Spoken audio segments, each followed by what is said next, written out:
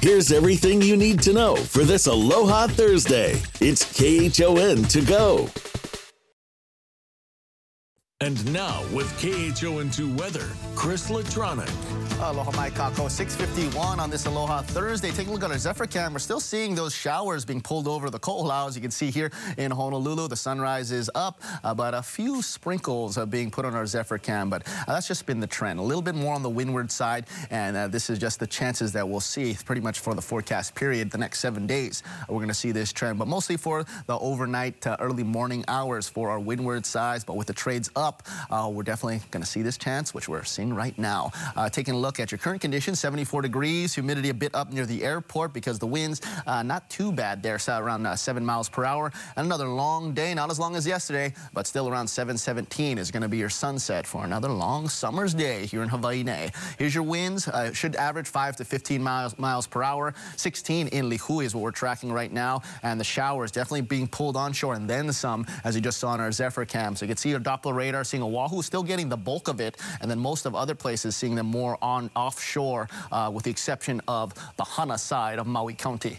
Here's your 7-day forecast. It's still looking great for anything you want to do. Keep all your plans in place. A little bit of morning and afternoon showers, but overall trade winds to keep us cool, even some stronger trade winds as we have that high pressure system going to get closer to us, and when it gets closer, the pressure gradient tightens, gives us stronger trade winds. So we'll keep you updated here, but also we'll keep you updated on the surf. And with that, let's send things over to Surf News Network's Gary Cooley. He knows what to do, and especially where we're going to go surf. Good morning, GQ. How are we doing wave-wise today? Hey, Chris. Good morning. We're doing pretty bad today. Luckily, things are going to be changing, but right now, Makapu'u and Sandy Beach top of the list, 1 to 2, maybe a couple threes. We're seeing those trades stronger today. So the trade wind swells will start to ramp and be easily 3 feet by tomorrow through Monday. And small craft advisories tagging along for all Hawaiian waters now to include, again, the north and the eastern half of the state.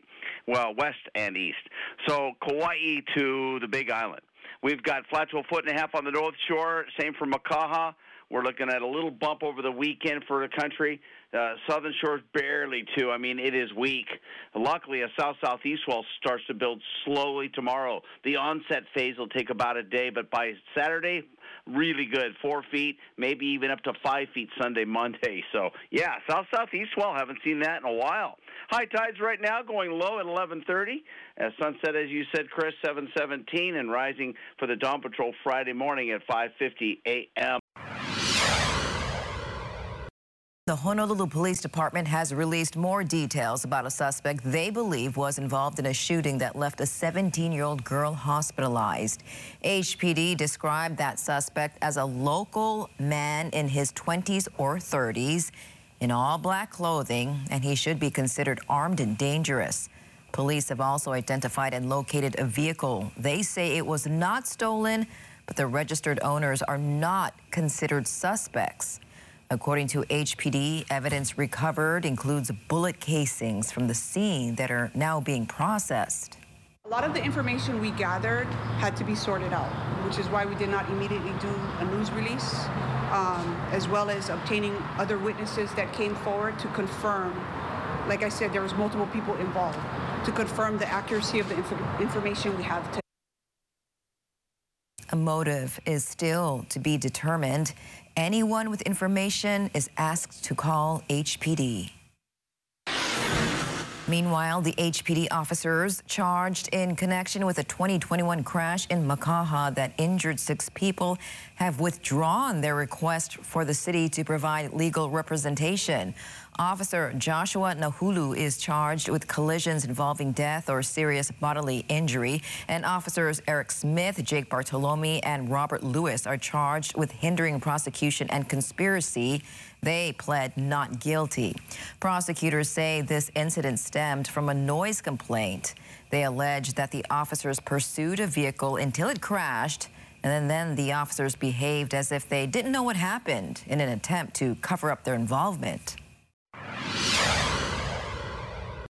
The federal trial for former Honolulu City Managing Director Roy Amamiya could take place nearly 10 months before his co-defendants, ex-Corporation Counsel Donna Leong and ex-Police Commission Chair Max Sword.